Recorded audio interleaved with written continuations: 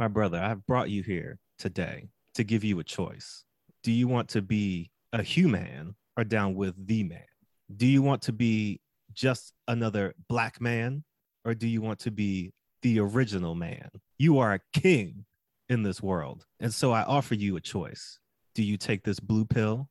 Do you stay here, work in the fields in this man's world? Or do you take this red pill? Do you join us? Do you come back with us to the original land of Zion and fulfill your destiny? Whoa. But what about that purple pill, though? Shit.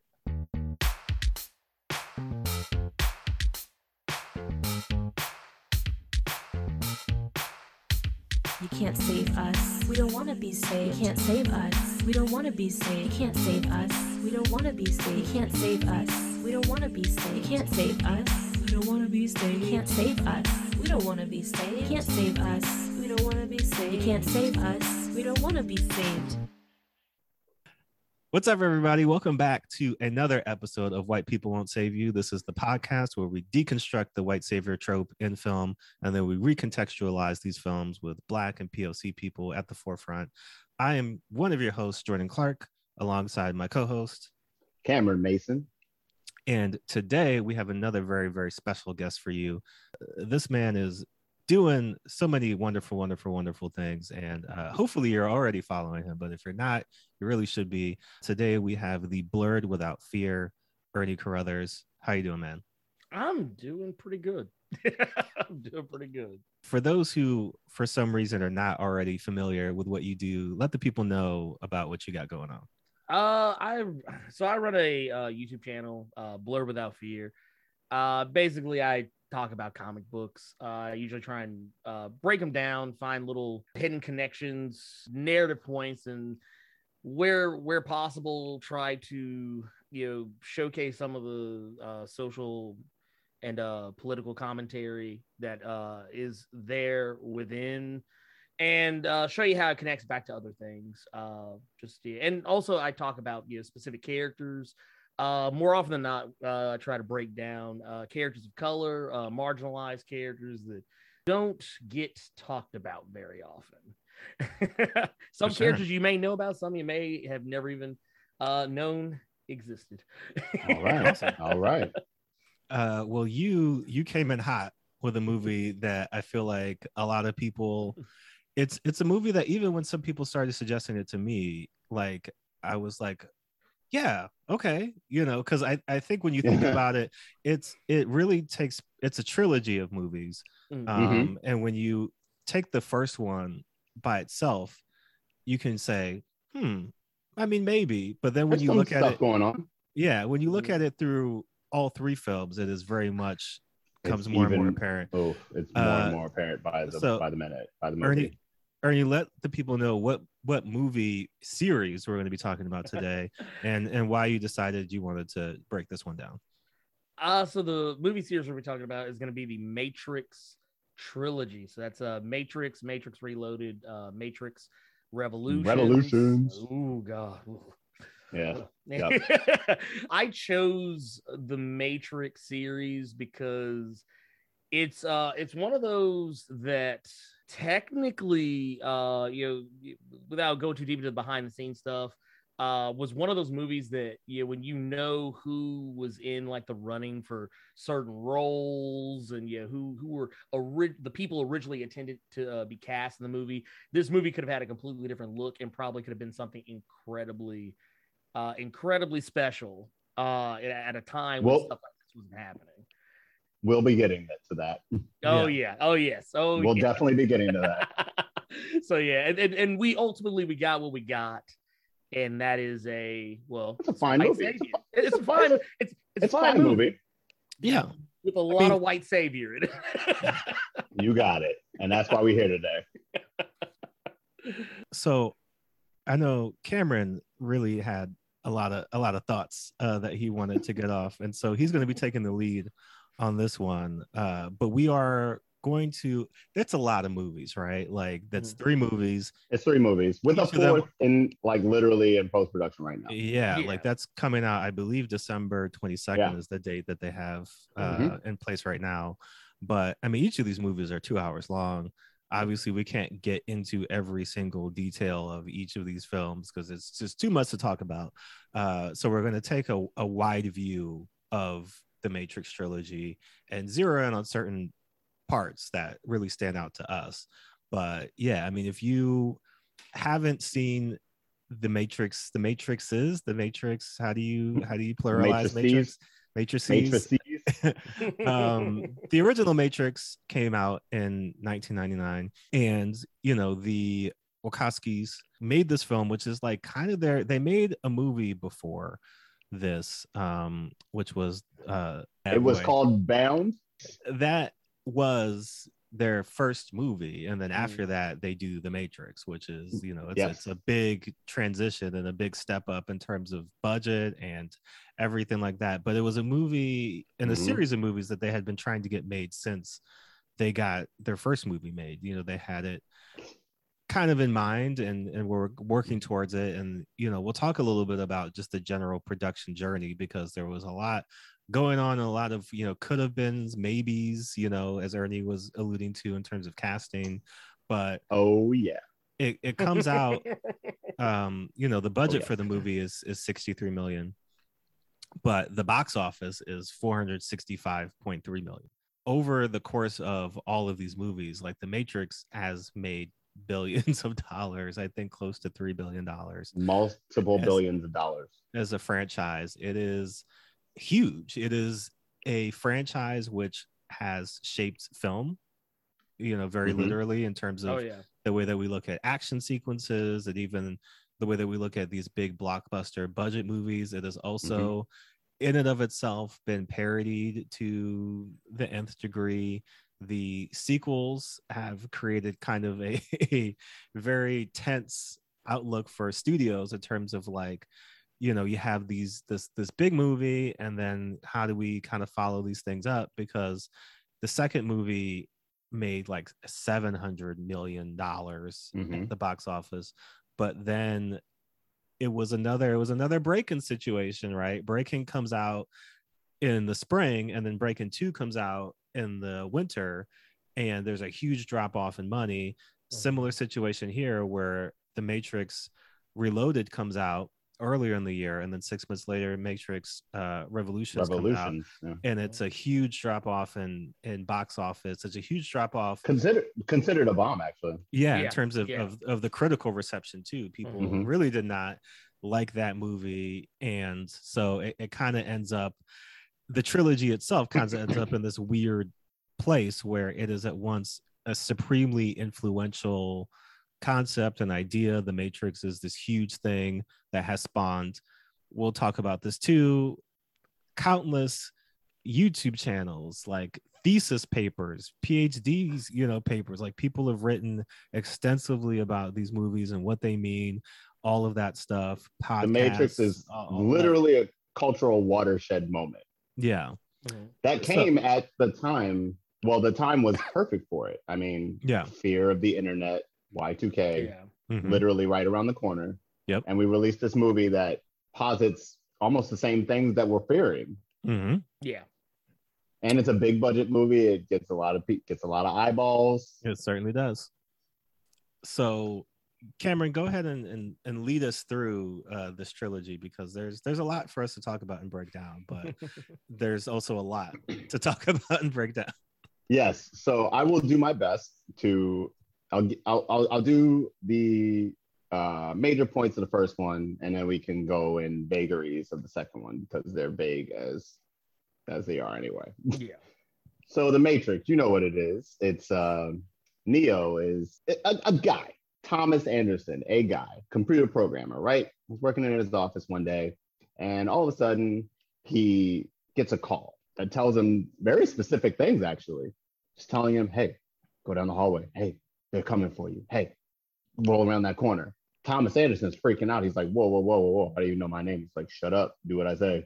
So he starts rolling around his office, and then he finds out he's being tracked by agents. And these agents are coming from the Matrix, from this underworld, to track him down, because unbeknownst to him, he is the one. And literally over 3 movies, we don't get much more than that, because he's just the one. He's just the one. He might as well be Jesus. He's internet Jesus. He's internet Jesus, and we could refer to him as internet Jesus if you'd want to through the rest of this maybe podcast. Hey, it could happen. Let's do it. So yes, he finally he answers his phone call. He escapes his office, as so many people in America wanted to do at the time, into basically the internet, basically a computer simulation, and that's where he meets his good buddy Morpheus, played by Lawrence Fishburne, favorite black actor, you know. You got it. That's right. We got Lawrence Fishburne in the house. Straight out of top of his class. He's the top guy. So Morpheus is asking him, hey, or telling him, basically, bestowing this honor on him, that you are the one. He's telling him, oh, go ahead. Oh no, I'm just kidding. We have a perfect drop. It's a new drop alert for what he's basically telling.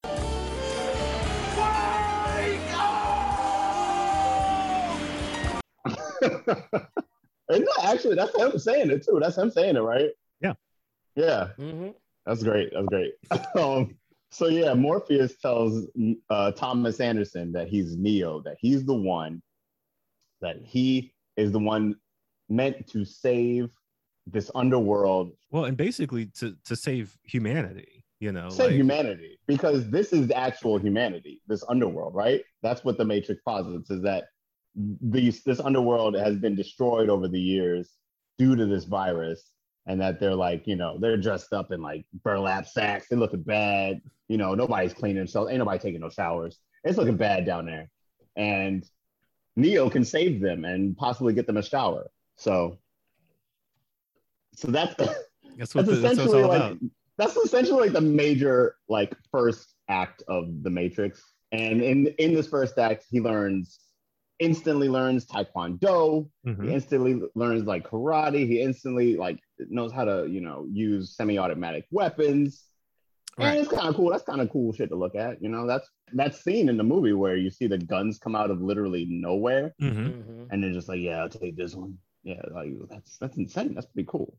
Yeah, no, there's a lot of iconic. I mean, this movie is it's littered with iconic imagery. You're totally right. Yeah, it sets off a lot of stuff, and really, gets to kind of play in two worlds where, you know, when they're in the Matrix, right, like they're basically in a video game, right? Like it's just like, let me get that ammunition drop, let me get that let me get the ammunition drop, let me get that. They got the double jump.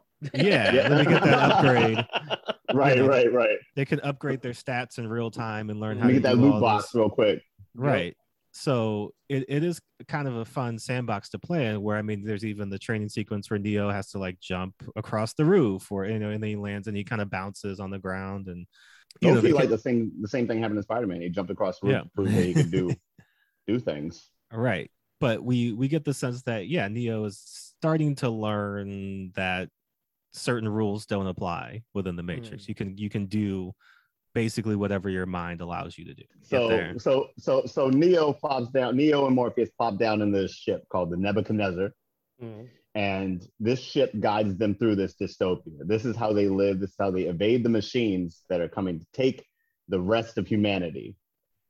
So they're flying around this ship, and from this ship they can plug into the Matrix, and that's where rules don't matter. You know, free your mind, he says.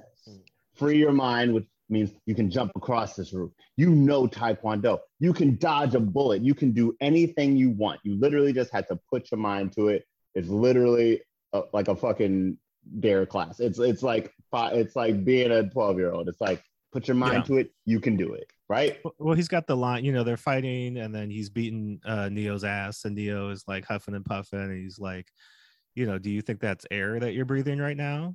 Basically that you're still feeling limited by physical boundaries, but like, you know, none of that matters. You need to elevate yourself. It's all ones and zeros down here, baby. You can just do whatever you want. And so he's learning that. And then we find out that the Agent Smith, the most prominent virus in the Matrix, is coming for them. And he's coming for Neo because he knows he's the one. And you also meet a bunch of like crazy characters throughout the way. You know, there's Joe Pantoliano as like the bald cyberpunk dude Cypher, right? Yeah. We got Tank, the light-skinned pilot. We got who else? Who else is on the ship as well? Dozer. Yeah. The big brother. Yeah. The big brother. Yeah, Tank's brother. That's right. That's right. Yeah. Yep. And good casting because they look alike, but they are not related. They are not. They actually look like they're brothers. You've got Mouse. You've got Switch. Mouse. Yeah. But all these people die. Like these people that we've named have died in like quick succession after they're literally introduced. But then you do have another member of. I forgot. Right. The Oracle, right? And Gloria Foster, yes. And Gloria Foster, the late Gloria Foster, actually. Yes. She's so good in this movie. Like so well cast. She's probably one of the better, I won't say the better part, but I'd say the better parts of this movie. Yeah, like when it comes to like breaking down the exposition of the movie, like the mumbo jumbo that they throw at you in this movie, she actually sells you on it because more so than Morpheus even, which is kind of wild. Yeah, right. Like she gives it to you in a way that like it makes more sense because it's the way she carries herself, how she's got that sassy black grandma attitude. Oh, and I bet the Warner Brothers executives said a whole lot of that exact same sentence. Yeah. When they cast her. Oh yeah, they're like, we want the sassy black grandma. We want that sassy black grandma. Oh yeah, Gloria Foster. They probably didn't even say grandma. They probably saw man. They probably said mammy. They probably said sprinkle it on. Like we like that. We need a sassy black mammy to come in and do some exposition scenes. Let's get her in here. Yeah, do you think Aunt Jemima is Aunt Jemima available? Is she available? Right. She's not real. Literally, somebody literally, Oh, she's just a pancake lady. She's not a real person. Can we animate the syrup bottle to kind of like Yeah, we have the money. We can just animate a cereal. No, we can't animate syrup. Okay. That's racist. That's racist. Okay. What do you mean it's racist? I eat Aunt Jemima all the time. She practically raised me. Right. Oh God. But Gloria Foster is great. Yeah, she's fantastic. And she plays a woman called the Oracle, who literally speaks in mumbo jumbo. Honestly, she's fluent in mumbo jumbo, and she clues Neo into what he really needs to know in order to fulfill his prophecy as the one. And she even kind of gives you some teases about some stuff that's going to happen. Yes, in the later movies, it's almost like they knew that 2 and 3 were going to happen. Yeah. Like that's the one area where I actually believe. Yeah, they knew. They knew. Yeah. But important to this movie, she does tell him that. Well, she doesn't tell him, but she basically leads him into deciding that he's not the one. Like he comes to the conclusion he's not the one after the conversation. Anyway. Even though his name is an anagram for the one, but he ain't the one. And oh my God. Are we blowing your mind, Cameron? Oh my God. I'm sitting here describing the movie to people and I'm just, oh my God, that's I'm out of my element. Levels, baby. There's levels to this. Oh wow. Okay. But I mean, but she sold him. She sold him on it. She sold him that he wasn't the one. She did tell him. So everybody we go and visit the Oracle, and the Oracle does convince Neo that he's not the one. But also in this, it's also like the Oracle lives in, well, no one lives anywhere because it's all a simulation and situation. But she lives in a project building, which we don't like that. She could have lived any fucking where, and she lives in a project. She's got a bunch of kids. And she got a bunch of kids of all races and creeds and kinds. And they're all bending spoons and shit. They're bending spoons in the foyer, and literally she still lives in apartment 28, 22. You know what I mean? She lives on the 20th floor of some candy project building. Yeah. She did offer some candy, like a butterscotch or something. She offered him a butterscotch, all 3 of our grandmothers did, like all 6 of our grandmothers did. Only thing she was missing was the plastic on the couch. I don't think she had that. There was no plastic. Maybe.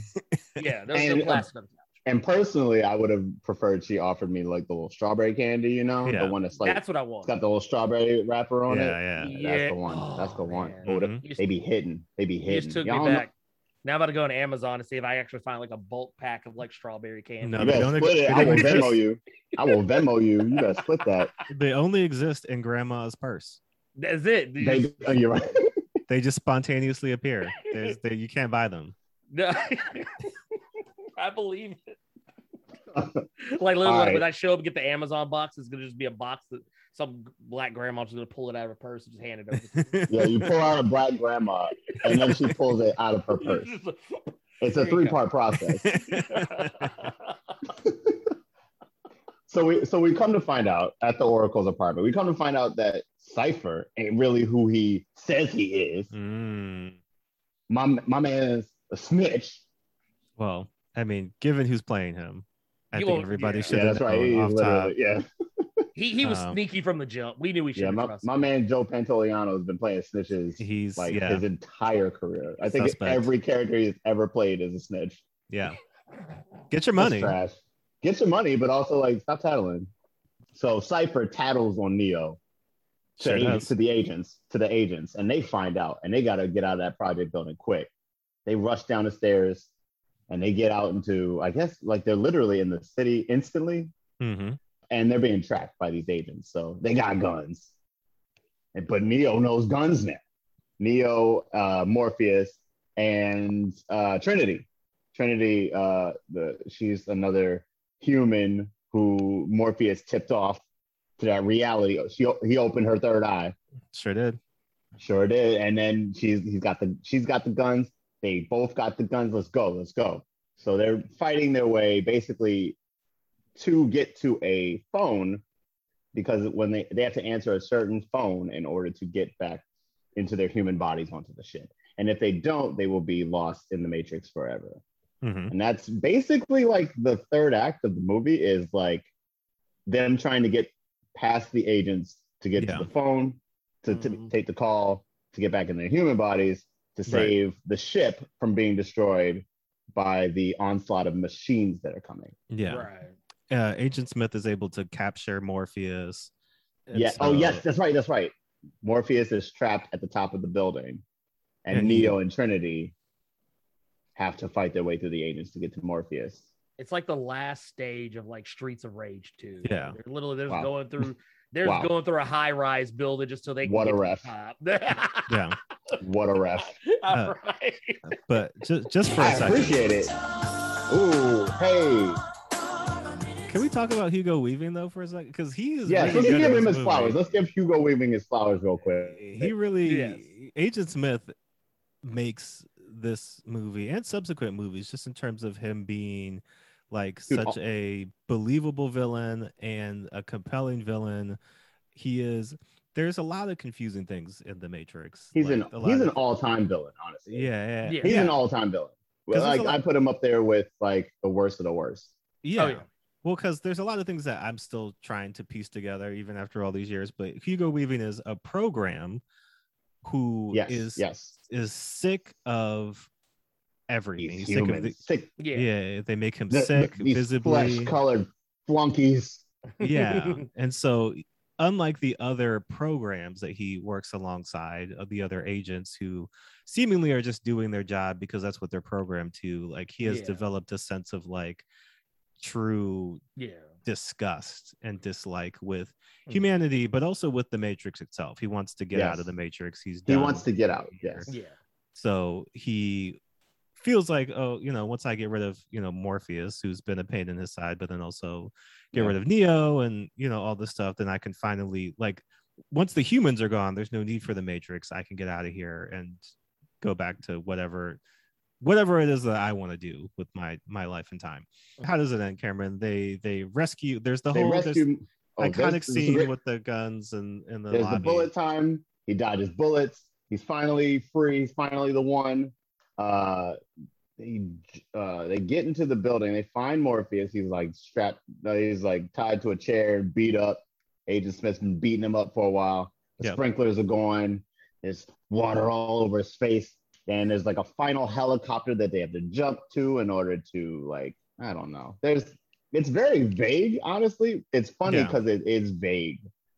Like, we could talk about the scenes of this movie, but honestly, the plot is literally after like the last 45 minutes is just getting to the phone. Getting to the phone. Carrie-Anne Moss, Trinity, shoots one of the agents in the face. They escape from that. Everybody's back except for Neo, who wasn't able to get to the phone in time. He's caught in the subway with Agent Smith. He's caught in the subway still. They get into it. They throw hands. They literally get into it. They literally throw each other's hands at each other. Yeah. And then spin around and shoot guns until the clips are empty. And then Neo is killed. Yes, that's right. That's right. And then lo and behold, the power of love. Trinity. Oh my God. It is the power of a kiss. Yeah, she's like, the Oracle told me that my man was going to be the one. So if you're going to be my man, like, you can't die on me. You can't die, fam. And literally, she kisses him, and my dude wakes up. Yeah, he's like, oh, word? All right. Yeah. Next time, if I ever get shot in Bed-Stuy, I need to call my girlfriend immediately. Hey, don't kiss me.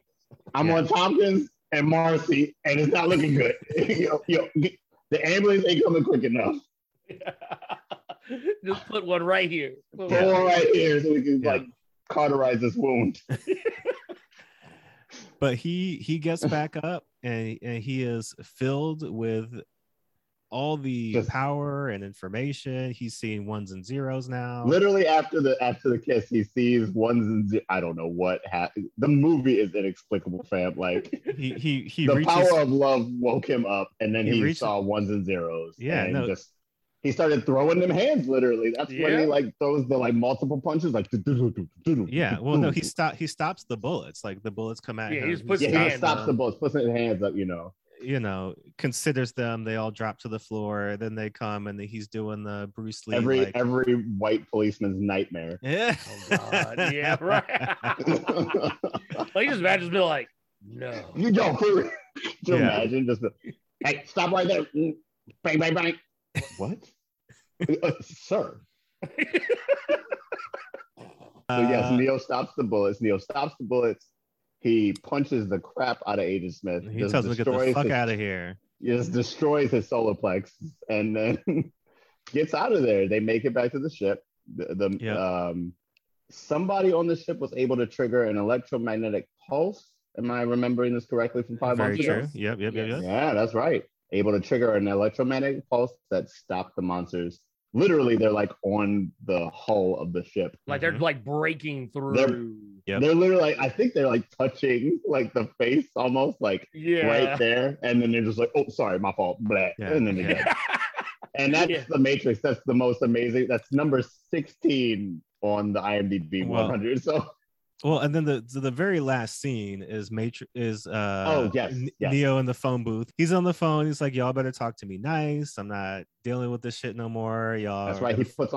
He puts on the sunglasses that ain't got no handles on them. Yeah. He's like, y'all can fuck around and find out, but catch y'all. Me and my boy Morpheus gonna go out here and like handle this business. Yeah. And then he literally flies away. And he literally flies away. And that's the end of the movie. He's Superman now by this point. Like, he's Superman, and a Slipknot song plays, and then we have the Matrix. That's the end of the movie. So that's 1999. Congratulations for coming. That's 1999 in a nutshell, honestly. Yeah. Computers, Keanu Reeves, and Slipknot. Yep. Maybe Korn, probably. Wait. A lot of black leather. Lots of leather. I'm definitely remembering leather. Sunglasses with no handles. Mm-hmm. Yeah, black trench coats and. But also, don't forget them burlap sacks from like when they showed up originally. Oh, for sure. Oh yeah. My dudes were wearing the Yeezy collection before it was even a thing. Yeah. Well, he's like, wait a minute. He's like, oh wow, these Yeezys, you can't even get these anymore. And actually, if anybody's listening, we do like a side-by-side comparison of the Yeezy like first year collection and the Matrix like costume design? Because my man Kanye was cheating. Yes. Yeah. My man Kanye cheated on the test. Or maybe again, like maybe they just were so fashion forward, so ahead of their time that were they?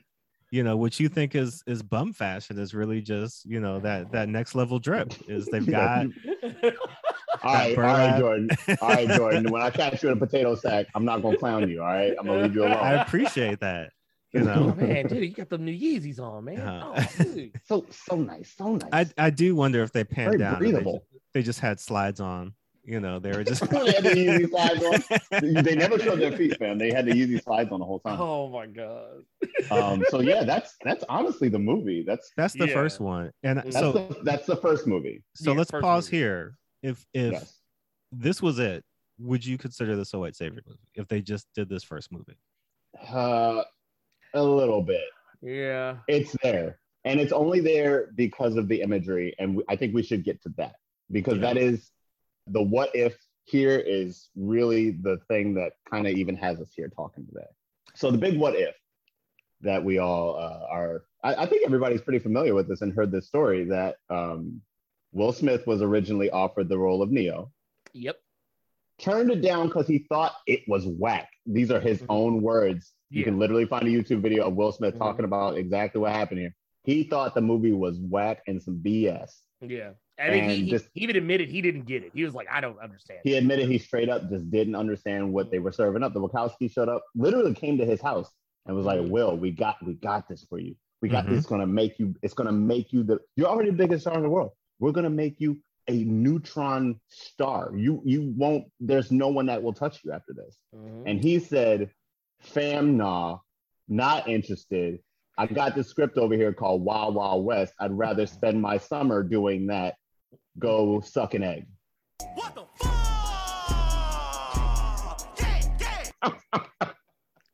I mean, that's about right. Like, come on, Will. I honestly think this is the biggest fuck up. Like, this is the biggest Hollywood fuck up ever. Yeah. This is the biggest, like, fam, you didn't, what? So he, in that video, what he says is everything you just said. They pitched him. He didn't understand the movie. It was very, like they were pitching him. In his words, they were pitching him very much so on like the action. I have to sip on some wine for this. This is so crazy. This is so crazy that this even happened. So he goes and makes Wild Wild West, which in the video he admits he's like, yo. Okay, but Bad Boys 2 is coming out soon, so like I got you. You know what I mean? Like I know I know what I did. This is something to talk about too, because that's what we're here for. If this came out right, Will Smith in The Matrix, yes. The biggest question I have is, do we get the end Will Smith rap? Does he have an end rap for The Matrix? Because that was that's the exactly thing. Why he didn't do it, because he didn't see the opportunity. He was like, we're in The Matrix. Like, honestly, I'm kind of glad he did turn this down, because we would have gotten a completely different movie, and I don't think we probably would have got like, it was Forget Me Nots for Men in Black. Yeah, for Men in Black. And then we sampled what did we sample for Wild Wild West? Stevie Wonder. Oh yeah, I wish. Yeah. So we got to find an R&B classic to destroy and ruin forever with The Matrix. Does anybody know what we could have ruined? What R&B classic we could have ruined? I was gonna say everybody was kung fu fighting. Oh my god, that's fucking perfect. He could have just jumped in that and done his. And it would have been terrible. Yeah, and it would have made $1 billion. Yeah. It would have made. He would have sold money. Units, bro. He would have sold units. Like right now, literally, we probably would have gotten Jaden and all that. We'd have gotten all that way earlier because it would have changed the you have like was it like the timelines and stuff. Like this literally created a completely divergent timeline where the Smiths would literally just rule the earth because they literally have way too much freaking money. By this point. but the movie would have, I'm going to go ahead and say right now, the movie would have been garbage. It would have been garbage water, but it would have made a ton of money. It would have made a ton of money. Here's the thing. Will Smith in that video goes on to say that he regrets it, right? In terms of like probably the bag, right? Like he would have been the bag cultural impact, like everything. But he says that Keanu Reeves was the perfect casting for the movie because if he was in it, specifically at this time. And, he's coming off of Independence Day. Mm-hmm. He does Men in Men in Black. Bad Boys, all that. Bad Boys. So he's feeling himself. He's pretty hot, but like Yeah. he is a Rightfully movie so. star, right? Right. And so you looking at the movie, looking at the script, looking at what everything was about, he says like, I probably would have made the movie about me. I probably would have found a way to make the movie more about me and me more of the focal point of the movie. Whereas when you watch it with Keanu Reeves, it's not that he fades into the background, but like the movie has more space to breathe because Neo isn't taking up all the space, like. And I don't even think Will would have done it himself. I think the studio would have done it too. I think I definitely think they would have leaned in. They would have leaned in. They would have made him do some song based on kung fu fighting. Give us some dated slang. Say something is the bomb. Or Yeah. say something is whack. Yeah. Give us that classic Will Smith laugh or chuckle. Or give us a man. Oh hell no! Like can you say that? Oh hell no! Yeah. With like you remember the scene in the beginning of the movie where Neo's talking to Agent Smith that he's like, how about this? How about I give you the finger and you give me my phone call? Now that'd have been a complete different scene because he'd have been like, he said, well, how about I tell you, oh hell no. Yeah. And you let me up out here. that would have been the scene we would have got. You gonna let me up out of here? Yeah, that would have been it. That would literally and then we'd have got a song. That's actually, what probably would have happened. After this talk, I honestly don't know if I even want the Will Smith Matrix. No, I know. Let's talk too, because here's something else that Will Smith said in that, and it's so fascinating. We'll talk about this. We should get to the other movies, but this is really a fascinating thing to consider, right? So Will Smith claims that it would have been a different movie, not just because he would have been in it, but because he says that if he was cast as Neo, then Morpheus would have been Val Kilmer. Like that was what they were looking at. That was who they were looking for. So you would have actually had, I don't know if it would have been a white savior film necessarily. I don't know, because here's where we're gonna transition into what the sequels display. But what I'm seeing and what you see in these movies is that the people in the real world, a lot of white people in that real world, right? Yeah. And then Neo being one of them, or Thomas Anderson being one of them. And then everybody on the underground, all the humans who have like burrowed underground to, escape the machines, are Black or people of color or light-skinned Black, there's a lot of that going on. You don't really get to see some dark-skinned people until like the second two movies.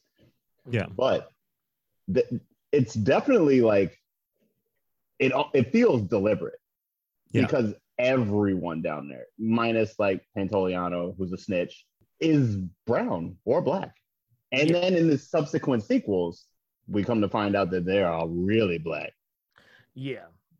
Most of the people in Zion are Black. right though. So let's get into it. The Matrix Reloaded and Revolutions. We don't have to do the whole plot because they're both kind of part one and part two of the same adventure a little bit. Right. It's one long movie. Honestly, all three are kind of one long movie. Like they're just Act 1, 2, and 3 of the same story. Yeah.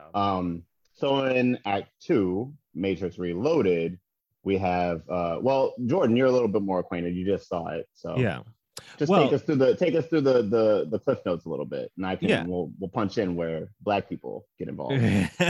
So basically, this is something we're going to talk about, after we talk about the films and give you the analysis, because one of the things that this series did, which was very confusing at the time, this was before Marvel, this was before DC, this was before everything had an interconnected universe with multiple things that you had to watch and keep up with and have all this other stuff.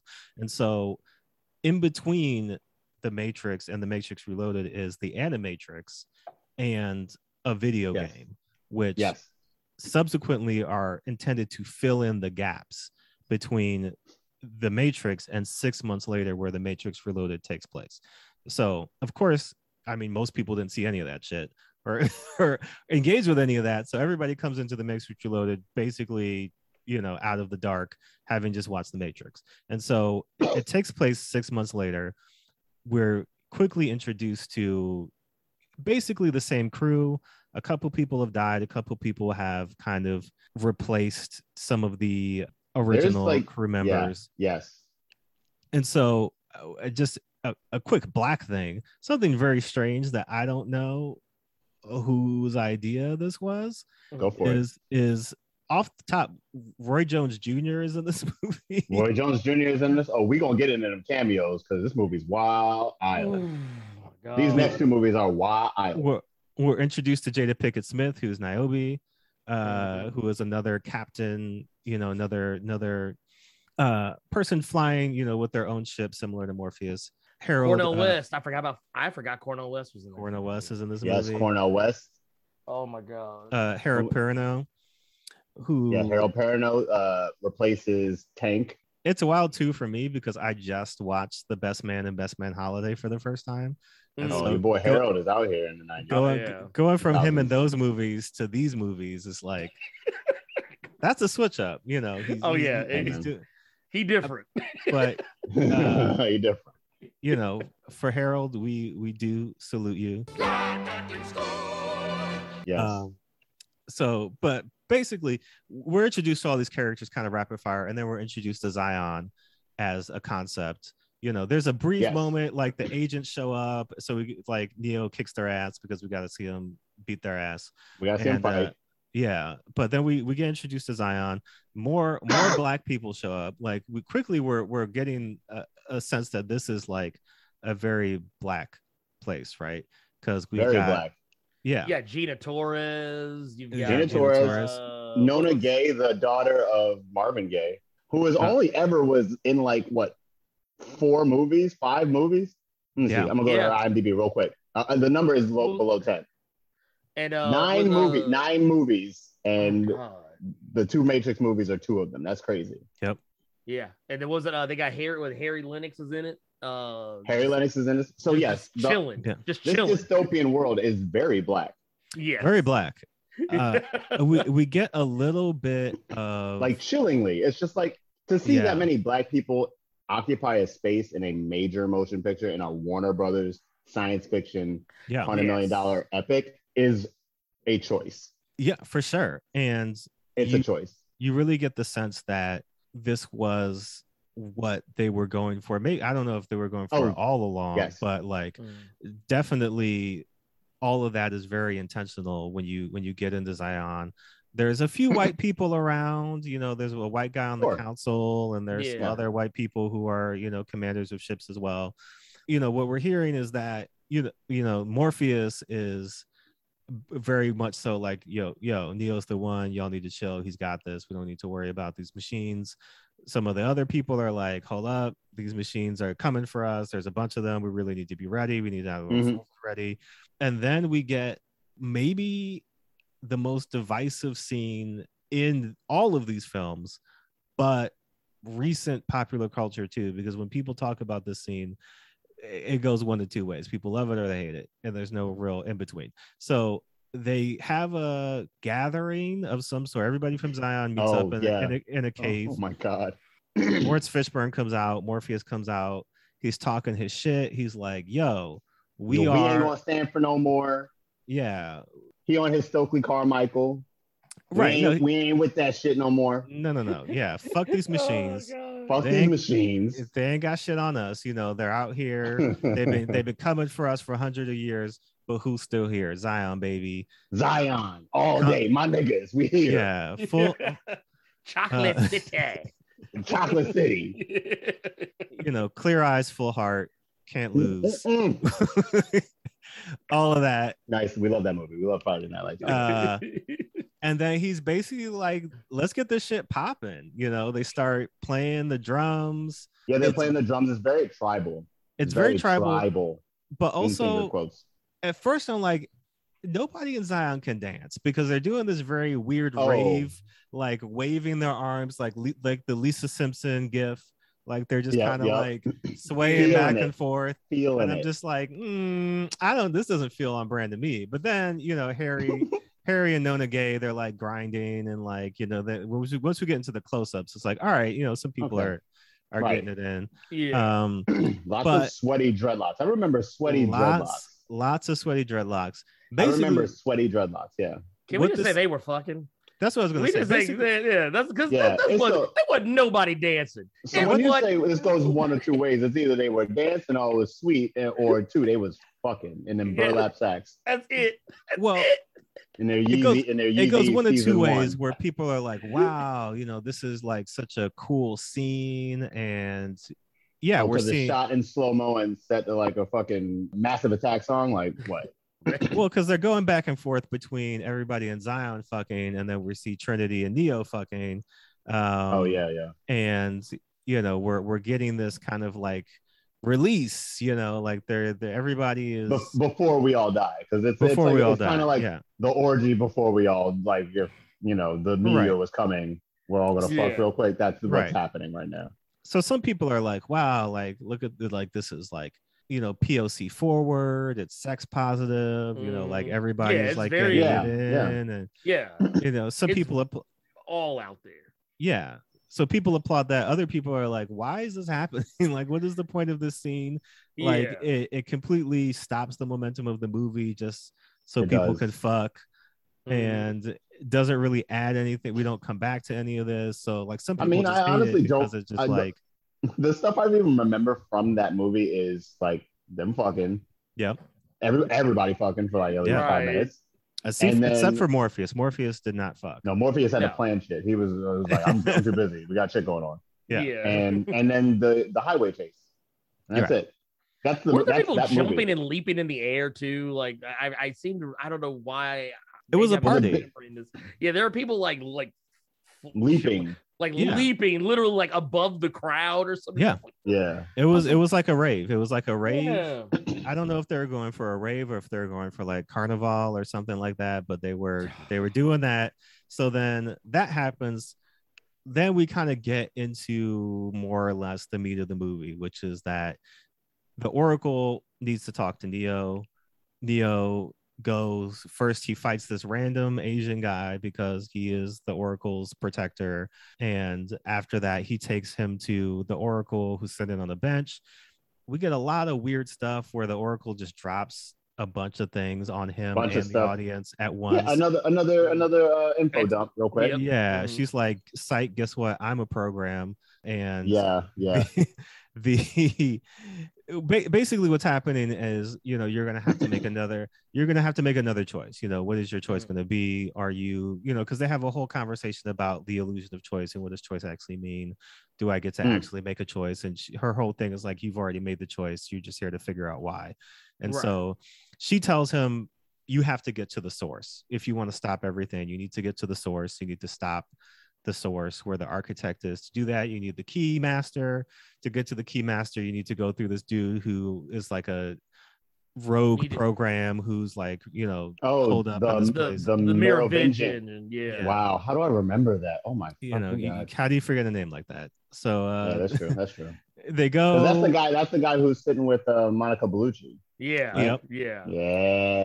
All right, I'm a pervert on this podcast today. I'm sorry. That let it all out. But yes, we have to go see the Merovingian. He has a weird conversation with them. He makes a woman have an orgasm by eating cake. Yeah. It's crazy. Oh, yeah. We get introduced to two white twins with dreadlocks. Oh yeah, yeah. Which is we don't like that on this podcast. We don't. A lot of head nodding, head shaking going no. on. Man, that was on this some, podcast. Thank you. they had the white boy dreads. It was They And they had dreadlocks mad- are- they had mad forehead too. I just want to point Yeah. this out. Like like they had the dreads, but not only that, they had the jacked up hairline. It's Look, like they had Oh, the hell Bobby, yeah. Oh, they had the Bobby Womack hairline that started like back here at the very Stop. top of the head. my and man then said the Bobby dreads. Womack. My man said they had the Look. Bobby Womack spot. Yeah, you Look. can't you can't trust a motherfucker with a hairline. Bobby like that. Womack. Because he gonna steal your woman. He's gonna steal your woman. He That's gonna what's steal your happen. girl. well, I mean, if we know nothing else, we know this. White people are crazy. Y'all hear me? And so, And this movie be proving it time and time again. Yes, yes. they basically make some weird allusions to the fact that also in the Matrix, there's ghosts and werewolves and vampires and all kinds of other shit. Oh, So yeah. It's Persephone, who is Monica Bellucci's character, Monica Bellucci, yeah. Is basically like, yo, my, I guess, husband, boyfriend, I don't know what the Merovingian is to her, is a piece of shit. He's cheating on me with digital women who aren't real. So I'm going to get back at him by giving you the keymaker. They take the keymaker. They, start running. Trinity and Morpheus start running. Neo gets left behind. He beats the shit out of basically everybody. The twins. Yeah. We see that they're able to like phase like ghosts, float through they're solid matter kind of thing. Yeah, so they're chasing Trinity and Morpheus down the highway. There's a whole highway scene, and again, let's stop. Which is actually like legit, right? That's a legit action sequence. It's awesome. There's multiple sequences. The first one, the second one, as much as the third one is maligned, there's also some great action set pieces in that. Yes. They do the action very, very well. So this whole set piece is like this crazy 20-minute long freeway chase where multiple cars get destroyed. They're jumping from cars on top of trucks. Get destroyed. Like driving against traffic on the interstate, just like they're doing all kinds of we need to go back and do this too, because this is another thing that it's a big difference, right? You can tell they got some more money. Hell yeah, they got some more money. And they did some weird things with that money, because I forgot to mention, this is like one of the big scenes of the movie, is that Neo talks to the Oracle in that weird empty park area, and then Agent Smith rolls up and he's like, guess what, bitch, I can clone myself now. And so he rolls up on Neo, he starts fighting him. He fights like 100 agents. Then he starts cloning himself, and there's more crazy. Smiths. They start jumping on him, but they do this weird thing which I can't remember what my reaction to it was in the theater, but watching it now, it's just a cartoon. All of a sudden, it's just a CGI cartoon. The CGI in that sequence actually gets more and more evident as the sequence goes, because as more Agent Smith shows up, you're just seeing the strings a little bit. They look a little shiny. They're looking a little shiny across the edges, little computerized. It's even fun, Neo. Yeah, even Neo. There's scenes where he you can tell he's clearly not really there. No, he's just a rubbery, stretchy man. Yeah, there's that shot of him. He puts down the staff and he starts kicking them in the faces, doing like a kind of roundhouse of kicking Agent Smith in the faces before like jumping up in the sky. Hustle, like out of nowhere. Out of nowhere, we got. I was like, is Kung Fu Hustle? The movie gets more. These movies get more expensive and less realistic as they go on. For sure. Yes. Yeah, because in the beginning, that Matrix is inverse completely. Oh, you see what I did there? Yeah, the beginning of that scene is fun because you see there's a bunch of people who they were like, this guy looks close enough to Hugo Weaving that if we just put him in a suit and you only see him for 2 seconds. There's definitely a couple shots of like, oh, that gotta look right. Yeah, like is that guy Puerto Rican? Is that Agent Smith Puerto Rican? But it is a very cool sequence. The agents are fighting our heroes who are fighting the ghost twins, and it kind of gets intertwined. There's a whole bunch of stuff going on. Eventually it ends with Jada Pinkett Smith shows up. She saves Morpheus from falling off the truck. He jumps up, he starts fighting them. The agents start driving 2 trucks like directly against each other as they crash. Neo just flies in from all the way on the other side of the city, scoops him up, saves them, flies them away through a giant explosion, no less. Yeah, flies them through a giant explosion. So which then, I thought it was pretty cool. No, it looked dope. Then basically what we get is the end game of this movie, right? So there's a portion where we see that Agent Smith has copied himself into an actual for real person who then gets downloaded into the Matrix. Yeah. So he is now not only in the Matrix, but he's in the real world as well. So he's a real person as well. After they get the key maker, they have to get into this building where the source lives. Yes. The key maker shows Neo, I can access basically these back ways, these back channels through reality to take us anywhere that we need to go. But to get to the source. We can only get there through this one building. And so to do that, they have to subsequently blow up a power plant and also like turn off all the cameras in the place. Otherwise, agents are going to show up. And yeah, Trinity promised Neo she's not going in, but now she has to go in to, you know, complete the plan. Morpheus, Neo, and the Keymaker are in this back building, but then Agent Smith shows up and he starts coming out all the doors. He's chasing them. They manage to escape Agent Smith, but the Keymaker gets shot, and he's like, "That's what I was supposed to do." You know, glad I got you where I was supposed to get you. On the Oracle's plan, on the Oracle's word. Yeah. So he's like, Morpheus, you can get the fuck out of here. Go through this door. Neo, this is the door that you want to go through. This is where you want to go. Yeah. Because the movie says so. So yeah. So he goes through the door, and then he's in this like 100 screen room, face to face with the architect. Yeah. This is where the movie lost 90% of its audience. People had no idea what was going on anymore. And the other 10% learned exactly what the movie was trying to say, because that's what the architect does, is he literally lays out everything that you thought you learned over the last, like, what, 3 movies? Yeah. He comes in, he says, hey, guess what? Everything that you've been led to believe is a lie. You are the one, but I am the architect of the Matrix. You are basically just a glitch in the programming. You come around every couple of years. Zion gets set up. You come in. You have the choice that I always give you, which is you can save somebody you love, or, you know, save Zion and get to choose how humanity starts over again. You always make the same choice over again. You're going to make the same choice again now. Neo is like, fuck that, I'm my own man. But, you know, you can't tell, like, does he really believe that or not? So and the architect's like, I knew you were going to say that too. Yeah. So he was like, guess what? We're in the end game again. So you got a choice. You got to make a choice. Yeah, your girl's through this door. The fate of humanity's through this door. Which one are you going to choose? Of course, he chooses to save Trinity. In a reverse of the first movie, she gets shot and is dying. He basically just like scoops the bullet out her body. gives her that Sade kiss of life. You know what I mean? Right. Yeah. He's like, let me just get that heart starting again for you. Real quick, like. Yeah, she comes back to life. And then we get a crazy fight. It's right. That happens like right after is the fight between him and Agent Smith, the final fight.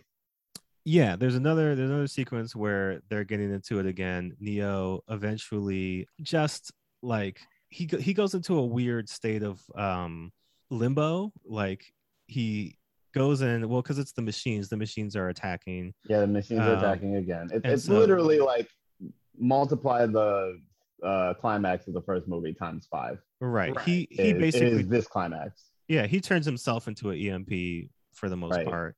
And then, that is it. Yeah, and then he shuts the machines down, and then he's kind of unconscious.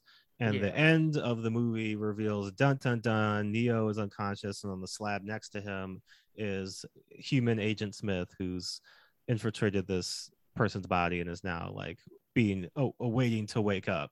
Cameron, but could you guide us through the very end, which is Revolutions, where Bruh, I'm gonna tell you this. You've been listening to this podcast for probably an hour at this point, and you, like me, have been exhausted of Matrix movies, even though they're kind of cool, right? They're fun. They're kind of cool. We can just say, for the most part, this is what happens in the end, right? Neo gets up. He's in the subway. He's in a subway station for an hour of this movie's runtime. Yes. Yeah, he realizes that I can just leave, and then Trinity comes together. Literally, a little girl tells him, "You can go whenever you like." Yeah, right. Which is what the audience's reception was at that time. You can get up and leave. You don't have to stay if you don't want to. But all the while, like, the machines are literally fucking Zion up the whole time that all this is going on. They're strong. They're strong. People legitimately laying their lives down on the line and dying a lot of needless deaths. Yeah. Like this movie has the most needless and most unnecessary deaths. Like, literally, if Neo just would have been like, I'm gonna go ahead and just leave within the first 5 minutes, all this could have been knocked out. avoided. Yeah. Well, we basically get we get the new Oracle, Mary Alice, Yeah. Okay, yeah. who is also, wise black grandma vibes. She comes in to play the Oracle in this final film, and she basically tells them that you have to go to the Machine City if you want to shut down and end this war. So they kind of split up. Morpheus and everybody else goes back to Zion. Trinity and Neo go to the Machine City.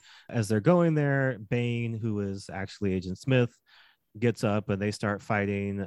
Neo basically, tries to fuck him up, but he gets blinded by something. I think he's got like a power cable or something. He blinds his eyes, so he's blind for almost the rest of the movie. The duration, but he's basically Daredevil, though. He can see all the ones and zeros, so it doesn't really matter.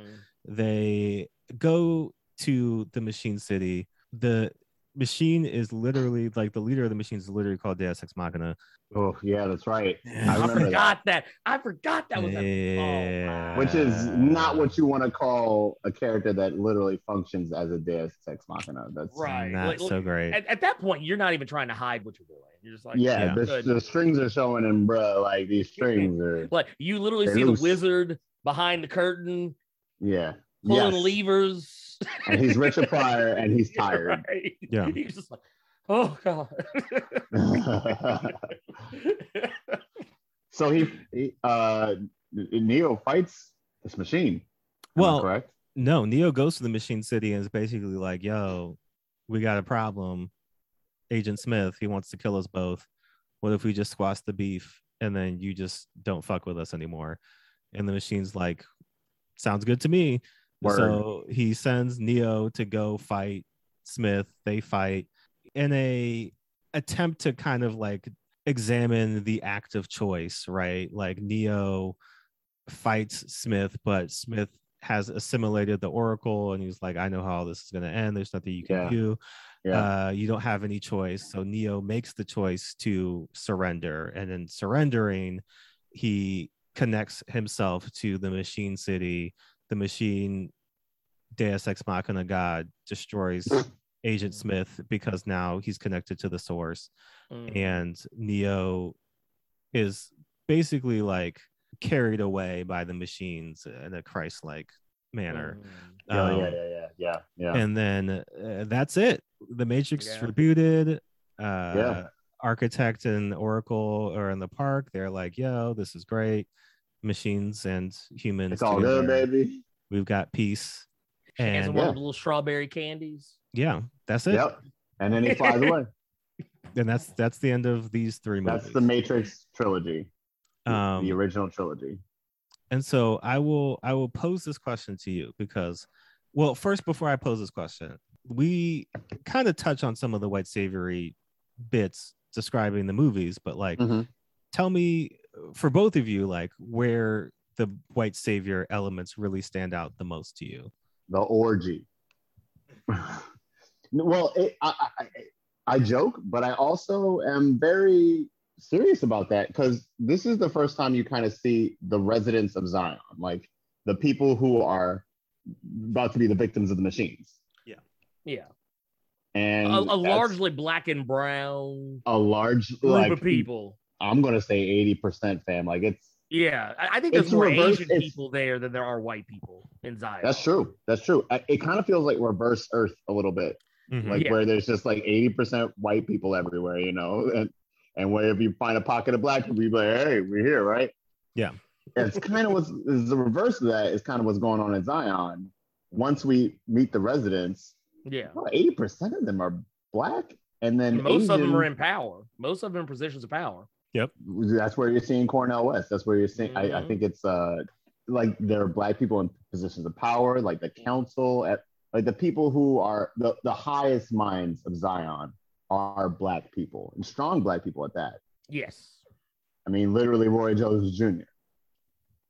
Yeah. Jada Pinkett Smith was always portrayed like a strong woman, So it's you're kind of not forced, but you're only given this option. So what else are you led to believe? Yeah. Right. That Neo and Trinity are out here fighting for a society of mostly black people? Mm-hmm. I mean, you really don't have any other way to look at it. And I also wonder if this movie had gone through the original casting that we went through earlier, what does Zion still look like? Right. You know what I mean? Yeah. Are we casting Zion to make it look like Val Kilmer, who's Right. Morpheus? Is Cornel West in this movie, or is it Bill Gates, or Right. or like Right. who is They'll get like is Stephen it, Hawking or somebody. Is it Malcolm Gladwell? Is it Malcolm Gladwell? Like, yeah. Who's the leaders down here? So right. Just off of casting alone, which kind of is why we're here, the movie looks like it is, and it has the ramifications that it does. It feels like a white savior film. Yeah, Ernie, go ahead and talk on it.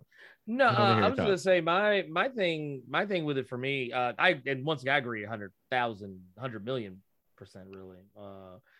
But the other thing for me was that Neo, I mean, I get it. He's the one. He's supposed to be the most powerful being that they've ever encountered. That he's supposed to be the savior. He's supposed to be the internet Jesus or whatever. But there's such a disparity between when you watch that first movie and the beginning of it, you see how Morpheus is like this bad dude, man. He's like, the dude is slick. He's dude dressed to death, just like he looks like a badass. And then he is beating the dog snot out of Neo, and then like in literally what feels like almost no time whatsoever, Neo's like, the master of kung fu. He knows everything. Even Morpheus says, he's like, I'll be able to dodge bullets. He's like, oh no, in time you won't even have to. And like it's like he becomes so powerful, it almost turns into Dragon Ball Z levels of fuckery, where like it's like, well, we're just gonna wait for Neo to show up. Yeah. Like Morpheus, go sacrifice yourself so you can sacrifice yourself to the agents for me while we wait on Neo to show up so he can beat the big bad guy. That's like everybody else is so, even though everybody is supposed to be able to bend and break the rules of the Matrix, but Neo is the one who can, like, he ain't just bending and breaking it. He literally just burnt all the rules and wrote new rules for himself, and everybody else has to play by the old rules. He plays by his own rules. And that's kind of where the area where I kind of felt like I wish that the disparity in what everyone was able to do wasn't so stark. Like, you're the one, but you're not necessarily Jesus. Right. You're more like you're more like one of the dudes who wrote the Bible. You're one of the apostles. Is closer to it. Like it just, there's such a huge power gap that it kind of makes it like where, okay, if we see Morpheus fighting an agent, oh yeah, we know he's about to get his ass whipped. Yeah. If we see any other character going up against a machine or any other agent or whatever, it's like, oh yeah, this dude ain't long for this earth. Yeah. It's like you just know that Neo's not going to fail. There's never a moment in the movie where I was like, man, I don't think Neo's gonna make it. I don't think he's going to be able to save the day. All three movies. It's like, no, he's white. He's going to make it. Now, Morpheus, on the other hand. That's exactly why. Yeah. Morpheus, I was like, ooh, man, this brother ain't long. Like, every time he went up against the age, I was like, oh, they about to kill this brother. I mean, he was going on in the freeway. He was given as good as he was taking. He was going for it. But I think there's a couple of things, right? When you look at the first movie, again, if they had just stopped there, that's like every action movie, right? Like a white guy comes along, he learns how to do whatever, or he's Liam Neeson, he's got all the skills already, he doesn't need to train at all. Got a certain set of skills. He's just able to kick ass and do all the things. Like we talked on the Breaking episode about the canon film era of just like Charles Bronson and came here to do two Clint things. Eastwood, Chuck Norris, and chew gum. Yeah, they were just kicking ass left and right. So like, if that was all it took to be a white savior movie, was for a white man to be the star of the movie and save the world, then like every action movie is a white savior movie, basically, right? Right. So what turns the Matrix trilogy is once we get to Zion, and now it's like he's not just the savior of humanity or whatever, but like he's the leader of a revolutionary force which is made up of basically all Mostly. Black and brown people. Right. And so you got now it. he is the one who is leading these people. Without him, there's no way that they will survive. Right. He is what humanity is clinging to. They And have to have the white man save them. in the second movie, you see when they get to Zion, he and Trinity are kind of going up an elevator. They're getting ready to get off. He steps off, and then like 20 people approach him with gifts, offering him these things. Basically, he's a messianic figure there. Like, please save us from all of this stuff. We believe in you in such a total way that you are almost like a deity to us. You are a god amongst us walking around, right? And then, you know, the further and further you get into it, like it kind of begins to just totally revolve around him in a way where you got the other characters and you get little side plots with Link and with Niobe and other people, but it doesn't really give them. Yes, Neo's the main character, right? But like he is literally the only one with the agency. He is literally the only one who has the ability to make the kind of choices that will turn the tide in any of this. Otherwise, everybody else is just kind of. And when you think about the Matrix ology philosophy, what is choice? Does anybody really have a choice, or are we all just fated to follow this programming? Is any of this real? Yada yada yada, right? Like you can get into that and talk about, well, all the other characters were just subject to their programming and following what they had to follow, while Neo was the one who was able to see beyond the Matrix and break out and, you know, kind of do all the stuff. But I've gone two different ways on this, because when you look into it further, there's one real caveat that you need to consider when we talk about this as a white savior movie, right? And that is that Keanu Reeves is not strictly a white man. He is white. He is Asian American man. He calls himself a POC actor. He is very much so an Asian actor in his mind. When he is in roles, he is not trying to pass or portray, you know, as white. But here's the thing with The Matrix, though, and a lot of movies, right? When people cast Keanu Reeves, they're casting him as a white man. Right. 90% of the time. We don't have to talk around it. We don't have to talk around it. They're casting him as a white man.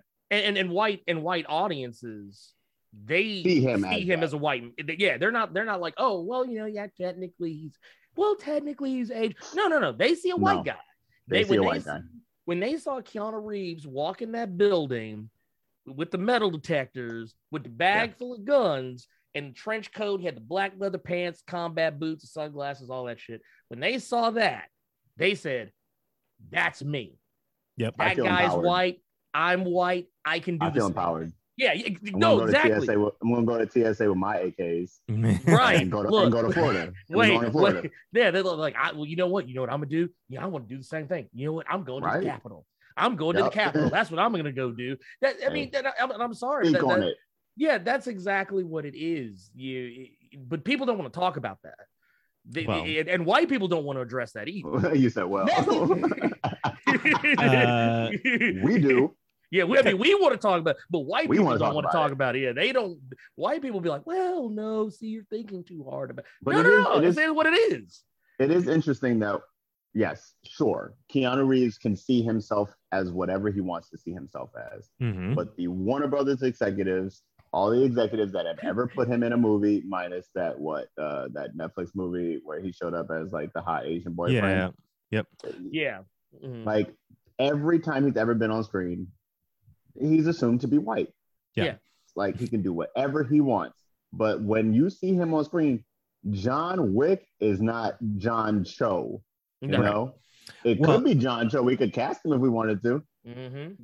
But we cast Keanu Reeves because he's a white looking man who knows how to handle guns. Right. Well, he's a white passing. He's white passing. Yeah, sure. And even if he's not trying to, he's white passing. Right. That is exactly what I want to try to get into, because what I find so fascinating about this is when you look at Neo as a character, right? You know, and you look at Keanu Reeves, because there's very obvious ways that you could just make him Asian, right? Like there's very obvious ways that you could just say that he's Asian, but when you think about the total identity, right? Like Keanu Reeves is Asian, but he is also white, like he's not fully one or the other. And so even when you talk about the representation of Asian American people who are passing, not intentionally, but just like we were just talking about, right? Keanu Reeves, in his mind, when he goes someplace, when he exists in the world, is Asian, but perception, same way if people saw the three of us walking down the street, their perceptions of us would be something that are not even close to our own perceptions of ourselves. And so when Keanu Reeves is going into these roles, I don't know how much autonomy he has to say, well, I'm playing this as an Asian man, right? So like this is how I see this character and how I want to do these things, as opposed to what Cameron's talking about when Warner Brothers is like, Keanu Reeves, great. Like we know what we are projecting when we cast him and what people are going to see when they see him. And so even though Keanu Reeves is not technically white, in the sense of like he's a full white man, as in say like Bruce Willis or somebody like that, The Matrix does not make that distinction, right? Like The Matrix, the film, does not make that distinction in saying that, oh no, you're supposed to, you're supposed to see Neo as a person of color. This is an Asian man that you're watching. No, we just kind of leave that open and ambiguous, and basically you're going to see him as white. We can come back later and maybe say, on the J.K. Rowling's tip, we can say, hey, guess what? Actually, I meant to do this, and so give me cookies, right? Like, here's where we're going to get into layers, right? Because we're going to talk about the production of this movie and the reception of this movie. The first movie, astronomical. Everybody loved it. Critics universally loved it. Universally, fans loved universally it. Loved. Literally number 16 on the IMDb Top 100. That is user rated. Yeah, it's a cultural watershed mark. It literally is like the end of an old era and the beginning of a new era. It's so funny that it's crazy that it's one movie. Yeah. In 1999, like literally before the world was about to change, that actually like changes the way we think about movies and what we can do in movies. It's like literally Jurassic Park all over again about 7 years later. It was one of the most parodied, literally had some of those parodied, it's parodied literally. It appears in the Space Jam movie, dude. It appears in this shitty Space Jam movie that just came out last week. Sorry, LeBron, but I love you. Please cast me in a commercial. You, LeBron. Just cast me in a commercial. I love you, LeBron. Your movie was bad.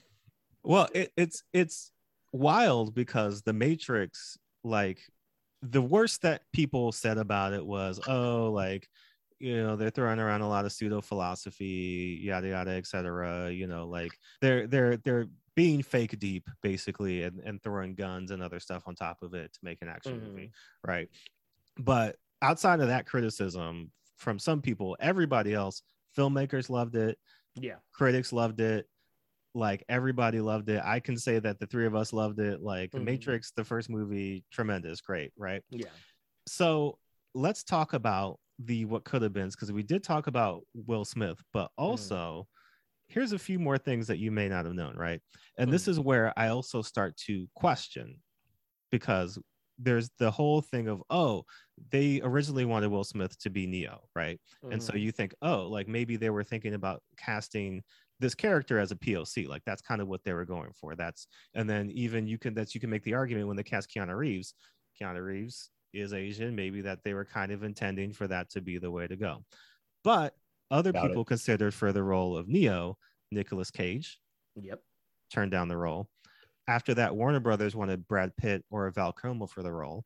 They declined. So then Leonardo DiCaprio initially said yes, but didn't want to do a whole bunch of other visual things after he just did Titanic.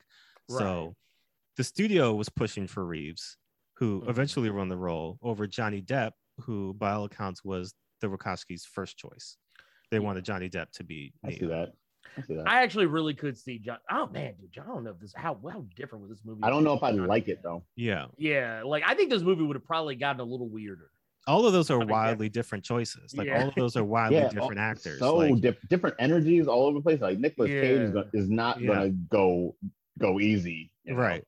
Leonardo No. DiCaprio you could get some of that seething energy a little bit. Mm-hmm. Val Kilmer I would have been interested to see Val Kilmer just by As sheer Neo.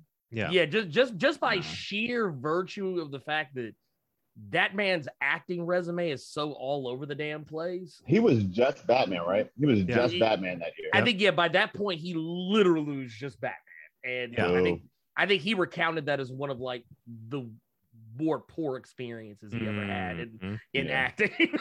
Yeah, rightfully so. But it's interesting to look at that list, right? Because the list, Keanu Reeves and Will Smith, two people of color, and then just white men, right? And so they were going for what they got.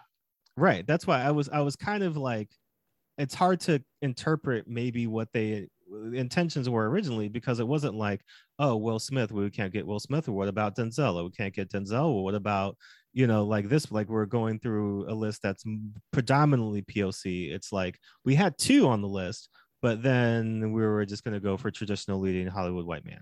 Right. And so, that was interesting. Then Lawrence Fishburne, Morpheus, right? Other choices for Morpheus, Gary Oldman, Samuel L. Jackson, and then also Val Kilmer, right? Trinity is the most interesting one for me because Carrie-Anne Moss gets the role, right? And this is her first, like, she hasn't really been in anything before. And so she's Trinity. This is her breakout role. This is, everything for her, right?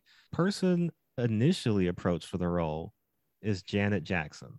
Oh, my face. Wow. Yo, she has my heart forever. She could have done that. I mean, she could have done Carrie. That. Ooh, that would have been great for her too. I love Carrie-Anne Moss. Don't get me wrong, but if Janet Jackson would have actually gotten the role of Trinity, that would honestly kind of change.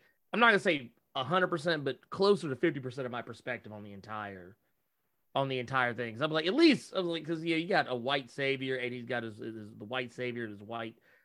Yeah, well, savior white. They're gonna cast a black role in one of these. Yeah. Like they got to give us one, and that's that's how they do us. I think that's the thing, though, is when you look at that casting, I think you get one. I don't think you get Will Smith, to fill the spot. Jackson, can't have both. Lawrence Fishburne, right? Like I don't think you get those three. The top three roles in this movie aren't black people. No. So, but even if that happens, I feel like what I keep coming back to with these movies is the Residents of Zion. That at the end of the day is who they casted. I feel like, sure, this casting that we've kind of given here, this what ifs, are interesting, and it seems like they, in each role, they had somebody who was like, all right, we got to have a strong Black or POC actor in one of these roles. Definitely, no matter what, we have to have that. Yeah. And sure, I feel like where the Black person would have lied either way, chips may fall, right? Right. But when it comes to the casting of the Residents of Zion, the people who are going to be saved in this situation, that's where it gets tricky. That's where imagery and purpose and what you're actually trying to say with your movie, that's where it becomes a little iffy.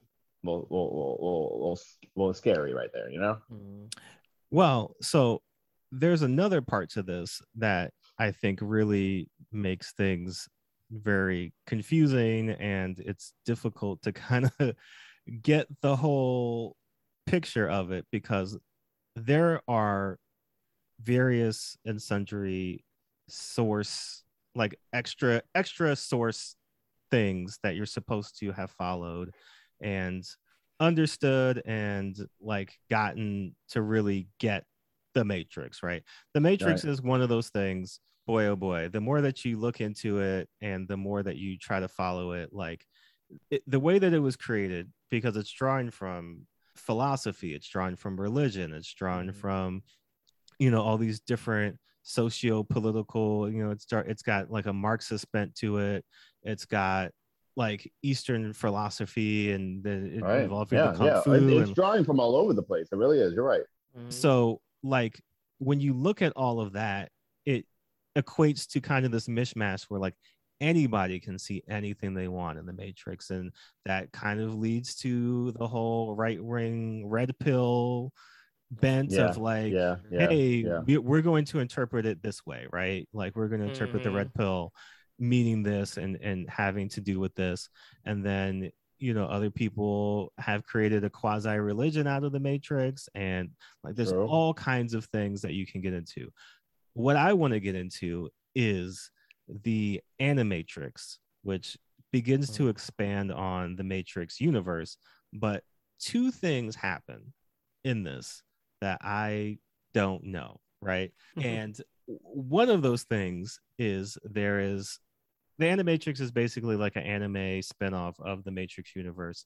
It's like 9 short films that are, anime style and kind of dive into different things. So one of them, what drop works for this? I'll play it after I describe it. So basically, they're talking about how everything kicked off within the Matrix universe between humans and robots. And there is a robot called B166ER, or bigger, or if you're taking it to what they're trying to get at, Bigger Thomas from Native Son, right? If you're not familiar with Native Son, Bigger Thomas is the main character of that book. He is a Black teenager who works for this white family. He gets into the situation where he ends up killing the daughter of the family. He gets put on trial. And so they're drawing a very intentional correlation between Native Son and that story and the robot in this universe who kills its human master, who planned to deactivate it and replace it with a newer model of robot, right? Then we get into a whole trial that takes place, and there's very intentional allusions to Plessy versus Ferguson and whether or not robots constitute like real people and should have the same civil rights as humans. Then after that, there is a whole situation in which the robots basically split off from humanity and then try to set up their own world and start to become their own like separate people from humans, like robots, so not people, but whatever. And then humans are like, actually, fuck that. We're going to go burn all that shit down because y'all can't have that shit without us, right? Which is now we're getting into Tulsa. Now we're getting into other very real life allegories, which makes me wonder, what are you trying to say, Matrix?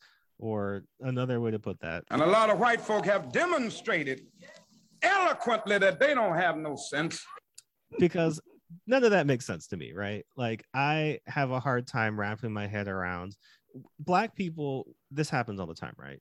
We are used in allegorical situations with the other. We are used in allegorical situations with robots, right? iRobot, right? We're used in allegorical situations with aliens. Basically, everything that's not a human being, right? And so that, you're getting into some dicey territory when you start not even just doing the civil rights for robots, okay, artificial intelligence, whatever, but when you start directly tying and correlating that stuff to actual Black art and Black people and Black civil rights events, that's when I have to say, what are you really trying to say? Because you're trying to say something. Everything in the Matrix is trying to say something, is trying to mean something, is trying to be meaningful in some way. I just pause when I see that, because like, as diverse as the Matrix is, and as like, we can celebrate it for, making the choices that it made at a time when Hollywood was not making those choices, was not featuring Black and brown people in these situations. Like, there is things to like about the Matrix, but on the other hand, there's some habitual line stepping within here that like makes you go, what white nonsense is this? Where I again have to pause is that now we're mixing a lot of things, right? And so if we're taking the story of the Matrix as a story of liberation, and we're taking Black liberation as like something to draw from, like Black liberation, Black identity politics, again, you've got a lot of Black people living in Zion. Like, the end of the movie, the end of the trilogy is Neo, a white man, says, what if we just call a truce, right? That's not what Black liberation politics is about at all. No. It's about getting free at any cost, period. There's no let's make a deal, shake hands, etc., whatever. Right. And so for Neo, who, yes, Keanu Reeves, Asian, but Neo, the character, reads white, supposed to be white, to say to basically the oppressive systems, what if we made a deal, you know, to make peace, right? And then you just leave all these Black people alone, right? It's kind of like, again, I don't know if you know what you're trying to say when you do things like that. I feel like I've been talking a long time, but I want to get your thoughts on all of that. I mean, I could definitely say that, yeah, I don't know. Like, I feel like a lot of mixed messages come out of the Matrix.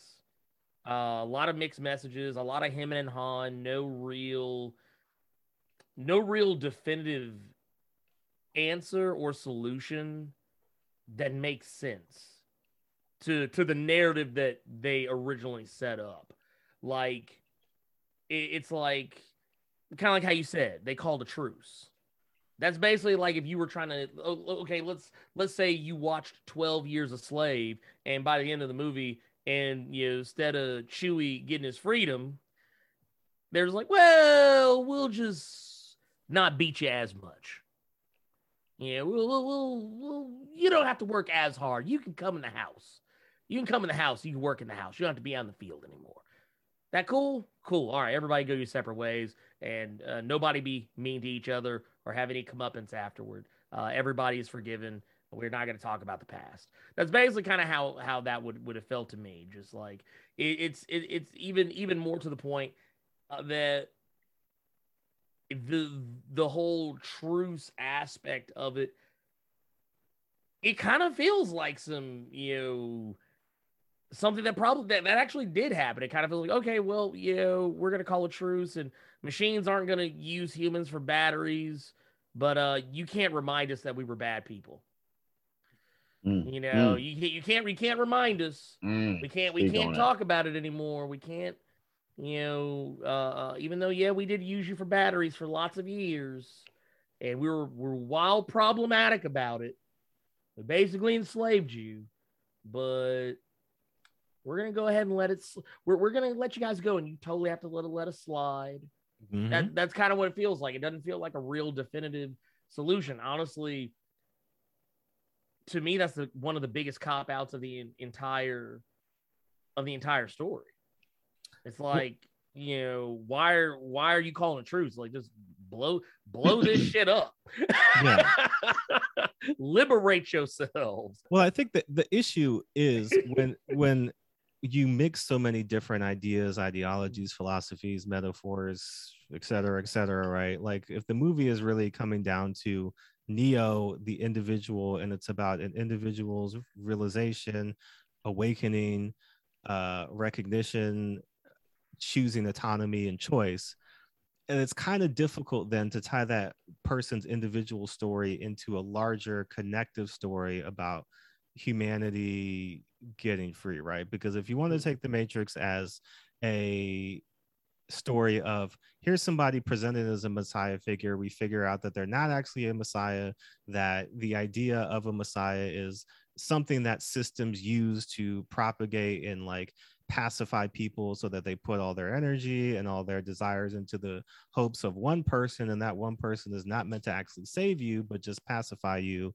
so that we can continue to do the same things to you over and over again. And then like Neo makes the choice to not do that.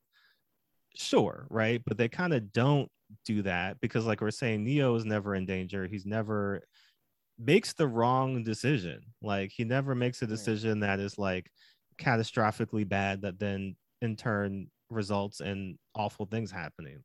Like, he doesn't die. Morpheus doesn't die. Trinity doesn't die. Like, a bunch of other black and brown people die. Like, all these heroes almost die. Unnecessarily. Right. None of them actually do. Yeah. You know, Keymaker dies and says, I was supposed to die for you. Like, you know, there's a bunch of situations like that where people are dying, but Neo can always choose to not die or choose to not have people around him die. And so, yeah, it gets kind of messy because even speaking on it from a trans place, right? Like there's even levels to that, because what it means for the Wachowskis as trans women, it's different when you get into an intersectional space and speak about it from a Black trans woman's point of view, because you're dealing with, again, Matrix making a lot of big ideas and tossing them around. If we're talking about systems, if we're talking about all the different systems in play, money as a system, education as a system, law enforcement as a system, all of these different things as a system, all of these systems specifically in America exist under a white supremacist system, which is like the overarching thing, and that is pushing down on all of us. And so while trans people oftentimes find themselves at the very bottom, Black trans people find themselves at the bottom. Actual very bottom. Rock bottom. You know what I mean? And so rock bottom, yes.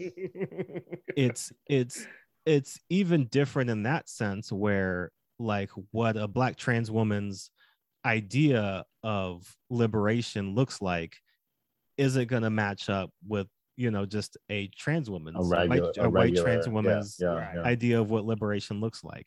And so, I mean, you could talk to Marsha P. Johnson, you know, like there are lots of different levels and situations. And that's why I think that ideally all of these different things they're throwing around fit in a nice, neat box, and we can dissect them one by one, and it's very clean and everything is efficient. But when you actually break all these different systems and ideas and things down from individual perspectives, from Black people, you know, Latino people, Asian people, and then you get into queer identities, and then you get into just all these different ways that people approach and see the world and see these systems, it's never going to be a one-to-one lining up kind of thing. It's always going to be kind of messy.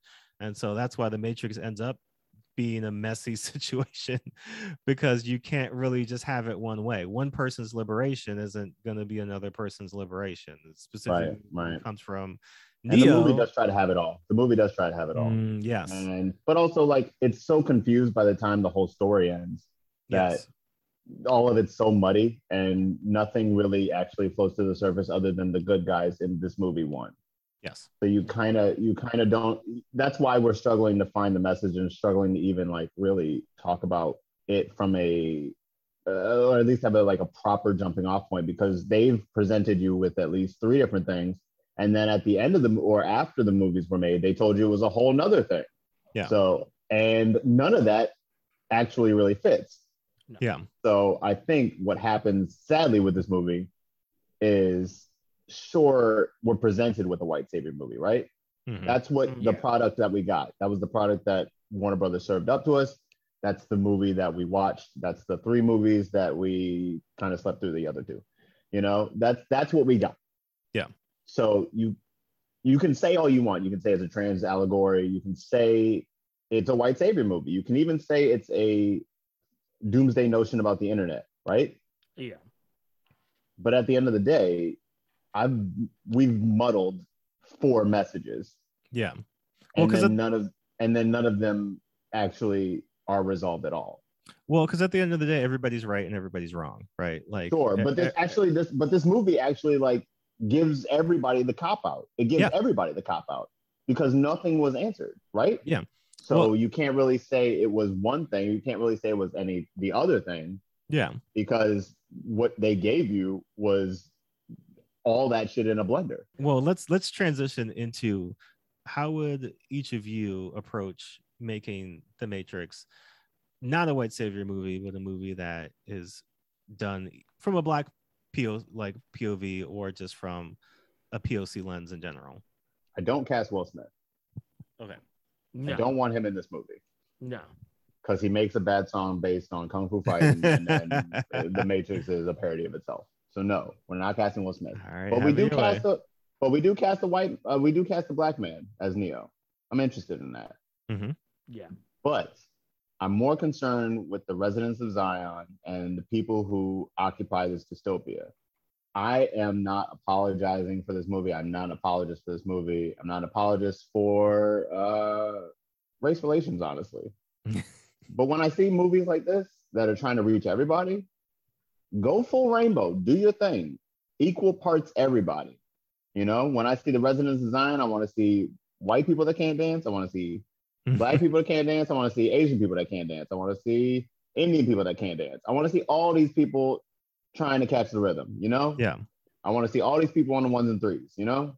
That's the stuff that if I'm trying to look at this from a POC lens, that's the stuff that matters to me. Who do you put in the roles that matter? Yeah. So go full rainbow with that stuff. Keep Cornell West even. You can even keep Roy Jones if you want to, but like you got to make the people, the masses, I need them to look like the world that I live in. Yeah.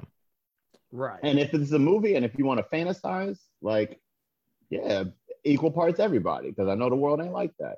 Right. But, you know, try. Try Right. is what I'm saying. Yeah. That's all I gotta say about that. Because I feel like there is so much movie and there is so much Matrix lore, and I think a lot of it is bullshit. But I think it's a lot of bullshit. I think it's honestly like all this Matrix lore and all this Jesus figure and all that stuff. I honestly think, sure, it's a movie. All these references are available to us. You can read the Quran, you can read the Bible, you can read 1984, you can read whatever the fuck you want. You can read whatever Kurt Vonnegut, you can read whatever you want. You can throw it all in there. Movies and culture is a blender. You can throw it all in the blender. But don't, like, what did I say? Don't piss on my head and call it Sam's Rain, you know? Yeah. Don't do that. Don't do that. Don't tell me it's all this other crap. Just say it is what it is on its face. And if I'm trying to look any further, do any deep diving, or, you know, go for any extracurricular activities, leave that to me. Like I mean, I honestly, I wouldn't change much either outside of the, you know, who the lead is, what actor it could have been. Yeah, as long as it's not Will Smith. You could have gotten me Lorenz Tate. You got me Omar Epps. You could have gotten me. So fucked up. I was thinking Lorenz Tate. I'm dead serious. I was like, yeah. But because those were the actors who were like, they weren't necessarily like the hottest, but I mean, those were the guys, like the young black actors that could have come in and taken up that role. Like, it could have been any of them. I wouldn't have cared which one. Can you imagine Leon? Oh my God. Leon as Neo. He's like, I already got 3 of the 4 letters in my name, baby. Right. Let's do it. Ain't nobody coming to see you, Lana. Ain't nobody coming to see you, Morpheus. Right. Ain't nobody coming to see you, Morpheus. Oh my God. I'd have fallen out if it was him. If it was Leon, Lord. Yeah, everything else, I would have rather they focus more on the people of Zion. I don't need all the exposition, the mumbo jumbo. They could have cut that, and I would probably like the movie a lot more. Cut out all the exposition of mumbo jumbo and Reloaded and Revolution. Stop trying to make it seem like it's this way more deeper narrative than what it really is. It's just, because that's not what I wanted. That's not what I liked about The Matrix. I didn't like the mumbo jumbo about The Matrix. I liked the action, and I thought the characters were cool. Just give me more of that. Yeah. I'm simple. Yeah. Don't try and give me some crazy racial allegories that you ain't prepared to bank on. I don't want that. I don't want no half-ass allegories. You're either in or you're not. You're either going to tell me a story that's going to be empowering to black and brown people, or you don't. Yeah, I think for me, those are my biggest issues, right? Like, if I were to make changes, just make Keanu Reeves Neo Asian. Just say it. Yeah. Find a way to say it. Done. He's an Asian man. I think that solves, give Keanu what he wants. Basically, so many of the issues in the movie. Or cast a person of color, legit in the lead. Legit in terms of, like, there's no mistaking, right? Like, you can't look at this person and say, well, they look a little white to me. It's like, no, like, this is definitely a person of color. We're not even Neo could have been Puerto Rican for all I care. Yeah, we're not going to give you the opportunity to to whitewash this character, because you don't know, this person's origin, right? So you can do that. I think you also kind of cut away some of the Wachowskis. They're very smart. Again, they're very creative. Like, they have a lot of, none of this stuff, when you listen to them talk about it, like, they actually know what they're talking about. Like, they didn't just read like a Tumblr post and like make a movie. Like, they have like, they are about all of this stuff. The problem is that like Cameron is saying, a movie can't be all things for all people, right? And when you try to make something all things for all people, you try to speak to all of these different things. Specifically, again, Black people didn't write this movie and Black people didn't direct this movie. And so when we talk about allyship, right? Like if they wanted to make this movie where the lead of the movie is a white person, but the way that they save everybody is by voluntarily giving away their power, right? Like to end white supremacy, to end all these systems, I'm going to absolve myself of the systems that give me power and disseminate that power to others, right? So I have a mass power. Now I'm giving power away voluntarily to dismantle these systems that, you know, uphold and oppress all these other people, right? White privilege allegory right there. Right. Boom, there you go. Using your white privileges as a weapon against white privilege. Boom. Right. Boom. So, you know, if that's the movie where, yes, we intentionally casted this white person because the ultimate end of this movie is going to be them giving away their power to destroy the systems that give them power in the first place. Sure, that's a movie. That's not what you did. But if you're going to... if you're going to lie to me, at least make it a cute lie. Right. But the thing about it is, if you're going to do something like that, or if you're going to do a movie in which revolution is at the core of it, and then you're going to have a bunch of Black and brown people be the people being liberated, being part of this revolution, one, give them more autonomy, right? Like they need to have just act like you know what you're doing. Just act like you know what you're doing. Right. Secondly, if we're going to we're going to call you out. Well, because if you're going to pull from all the stuff, like Frantz Fanon exists. He was a philosopher. You could have pulled from his philosophies about colonization, literally about all the different systems, right? Wretched of the Earth right now. You know what I mean? Like there's plenty of other Black POC philosophers, thinkers, people who had ideas about systems. Yeah. It wasn't just Karl Marx. It wasn't just, you know, Socrates. It's not a vacuum. It doesn't exist in a vacuum. This movie that you made, I mean, as new as it kind of looked, and sure, you made up Bullet Time or whatever, you didn't make up Revolution. Right. No. Revolution was already a thing. Revolution was already there. Right. You know? So if you're going to situate people who look like me in situations like this, where they're reaching for liberation against you keep saying systems, you repeat the word systems, I'm going to take that to mean quite literal systems that oppress and keep people down. So if that's the whole goal of the movie, is that these Black and brown people rise up, throw off the shackles of these systems, liberate themselves, and create a new world, then I would like to see that as they do that. You know, like you have these situations where, yeah, Jada Pinkett gets a little moment here, Morpheus gets a moment here, you know, some other Black people get a chance to do, you know, Henry Perot gets to do, you know, some stuff over there on the side. You know, like you have moments where they get to do stuff, but a lot of that's reactionary. They're defending themselves, they're defending their home, they're kind of but in terms of forward action, all of their actions, like Jada Pinkett does choose to go out and help, but basically she's going to help Neo, right? Like she is assisting Neo in his goal of something else, right? Like she's not doing anything on her own. Yeah, not you throw a lot of that stuff in the Animatrix stuff, which is like side content that people can consume if they choose to. But in the movies, you know, these big Hollywood productions that everybody is going to go see, that stuff gets left out. So that's the issue, is that when you have these movies, as well, we talk about it all the time, as well intentioned as it may be, obviously there's a lot of intentionality in the way that things look. There's a lot of intentionality in what you're trying to communicate, and you have to respect that. And you have to respect that. You have to pay attention. Right.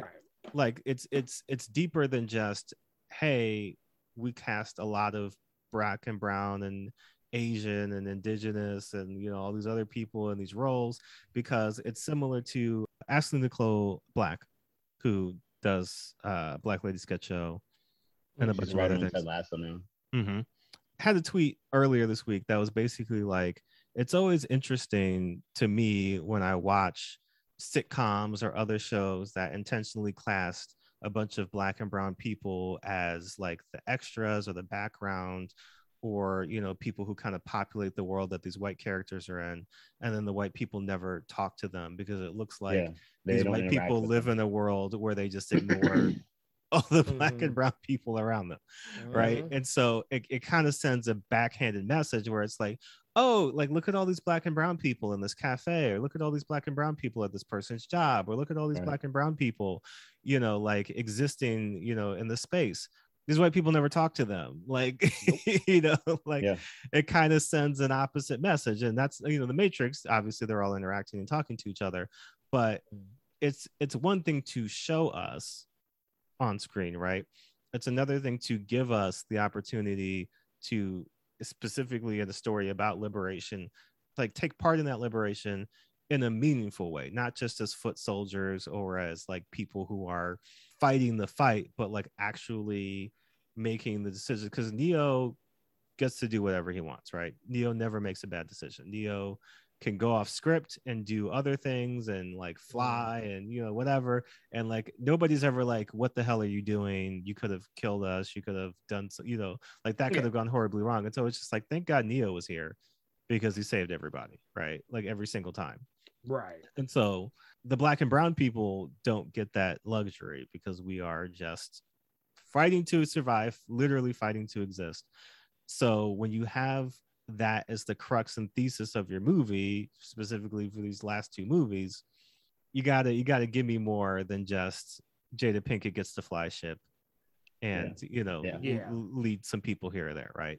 And I need more than that, which I think leads us into the final part of this particular conversation, again, conversation about how to reimagine the Matrix, because Matrix 4 is coming. Right, this is happening. They're making this movie, and it's going to be very interesting to see if any of the criticisms of this trilogy make their way into this movie, because they have done a few things, right? Like what they have said is that Yahya Abdul-Mateen, right, and Jessica Henwick are the leads of this film. But yeah, I mean, I'm curious to see how that works, because if those two people of color are going to be the star of this fourth film, and I guess Keanu Reeves and Carrie-Anne Moss are going to play the back, I don't really know what that means. I don't know. Again, it's written and directed by all white people, so we'll see how all of that plays out. But it is interesting, because that movie's coming this year, so we're going to see if any of the criticisms in terms of it not even just being a white savior film, but a lot of the other criticisms about that have any effect, or if they just say, we're going to keep doing what we've been doing and make a fourth Matrix. Before we get out of here, we have to hit you with our caucasity meter, so we can properly rank the Matrix trilogy with the rest of our films. So 3 levels for caucasity meter. The very bottom is shorts in the winter, which is basically like you're doing something. I don't know why you're doing it. Like clearly you've made a choice. You're not hurting me. Yeah, right. You're probably hurting yourself, and you don't have to. You're ridiculous. Yeah, like you're doing something. You're making a choice. Bless up, but probably I would do something different. The second level is, this movie is touching my hair, and that's when it starts to cross over. Yeah, you're touching me. Now you are in my space, invading my space. I need you to take several steps back. I need you to take a step. Yeah, and reconsider your life choices, because now not only are you doing too much, but that is crossing over into me and affecting me. The very final level is Taylor Swift's cover of September, which is like, we have a problem now. You chose violence. Yes. You are actively, we gotta fight now. You're doing this on purpose. You know what you're doing. You're appropriating blackness. You think you're improving blackness, but you need to chill the hell out. Yeah, like that's like the ultimate. You've crossed the very last line. Where do you see the Matrix winding up? If it was just the first movie, I would just say shorts in the winter. Yeah, I would just say I shorts in agree. the winter. Yeah, I agree with you. If it was just the one movie, Yeah, but then you gave me Reloaded, Mm-hmm. and you had a whole ass city of black and brown folks bowing down to a white savior. It ain't exactly September, but it's definitely they're touching my hair. They're definitely touching my hair. Yeah. I don't feel comfortable. Cameron? oh, this movie's all up in my hair. Want to know if it's 4C? They heard 4C from somebody, and they just, is that? Is that kinky? And then I have to leave Lamb. It's like before I choose violence. What Uh, about I, you, w- Jordan? I would agree that this movie is touching my hair. It really is such a gumbo of just like so many different things that But they don't really, want to cop to any of it. They don't want to cop Right. to any of it. Like, yeah, they've You got a want it to lot of be. they got a lot of ideas. They threw out a lot of ideas. They did a lot, right? And so, like we said, this movie is the looking glass in which you can see anything that you want to see on the other end of it, right? And so, like we talk about a lot of the times, when white people watch these movies, they get to be the main character and exist in the Mhm. space and save the world. But for black people, we're watching this and we're looking at Zion and saying, what's up? Like, what's up with that? What's up with these people? Like, we really want to. it's like we're watching from the sidelines, but everybody on the sidelines look like me. I Right. don't know, man. Architect looked like he said the N-word a lot. Probably does. Yeah, I'm go with pretty that. sure he called the Oracle a nigger. I'm going to tell you. I mean, I think he Definitely. invented the word. Oh, that nigga, the Oracle? Yeah. I made her too. Did you see the way he I let her work responded? for me. Yeah. I let her work for me. I gave her an opportunity. Well, I thought the Oracle helped create. I guess you could say I guess you could call it freaking darkies getting all the credit for my work. that. Woof, woof, woof. Actually, I don't know. I might have Woof. to change my rating now. This might just be some Taylor Swift September. Yeah, I don't boy. know. It's close. It's skating up on It's it. touching. It's Yeah. definitely hands up in the hair. Hands up in the hair. For sure. Yeah. At the end of the day, like it did a lot of good things, not even just Sure. action wise, but like it's great to see Lawrence Fishburne in this role. Yeah. Great to see Jada in this role. Great to see a lot of the other, black actors getting Yeah. opportunities to be in a big major Hollywood science fiction production. But a lot of things need to be clarified, a lot of things lacking. It didn't quite get as bad as other movies as we've seen, but it But it definitely sure got close. it was reaching for it. So It sure got close. I would say touching my hair across the board is what we're gonna land on. Yeah. Ernie, before we get out of here, Mhm. please just give us all the plugs. Let us know what you're working on, what people can find you at. The floor is all that yours. stuff. Well, you can find me on youtube.com/Blerd Without Fear. I post videos not every day, but every other day or so, give or take. You get at least 2 videos a week out of me. I do a live stream every Saturday, the Blerd Cave, 12 p.m. Central Standard Time, where I talk about whatever's the latest going on in comic books and comic book movies, TV shows, whatever. I also you can find me on social media. I'm not the most active person because I try to stay off social media for mental health reasons. But you can find me predominantly on Twitter, Blerd minus fear. If you want to holler at me over there, and yeah, that's those are the important ones For sure. Sounds good. Sounds good. Cameron, what's going on with you? Content. We're making content out here. Yep. I do cooking videos. I don't know if I've ever said that I do cooking videos for McCormick Spice. Check those out. Why not? Shout out. McCormick All right. Flavor Makers. Check it out. Yeah. Well, McCormick, I my don't know why I'm plugging hometown. something for their company. Spice. That kind of seems kind of fucked up. The Blipster 1138 on IG and Twitter. Yeah. McCormick Yeah. if you want. And I'm Jordan Clark. You can find me on the internet at JRSosa18, JRSOSA18. We'll have more of the show for you coming up next week. got some movies. You know, we'll figure out what the next one is going to be. But I will leave you with the sounds of Lawrence Fishburne.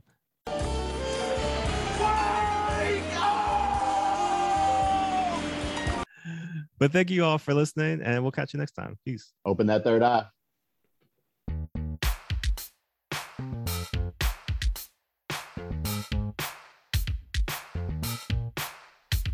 You can't save us. We don't want to be saved. You can't save us. We don't want to be saved. You can't save us. We don't want to be saved. You can't save us. We don't want to be saved. You can't save us. We don't want to be saved. You can't save us.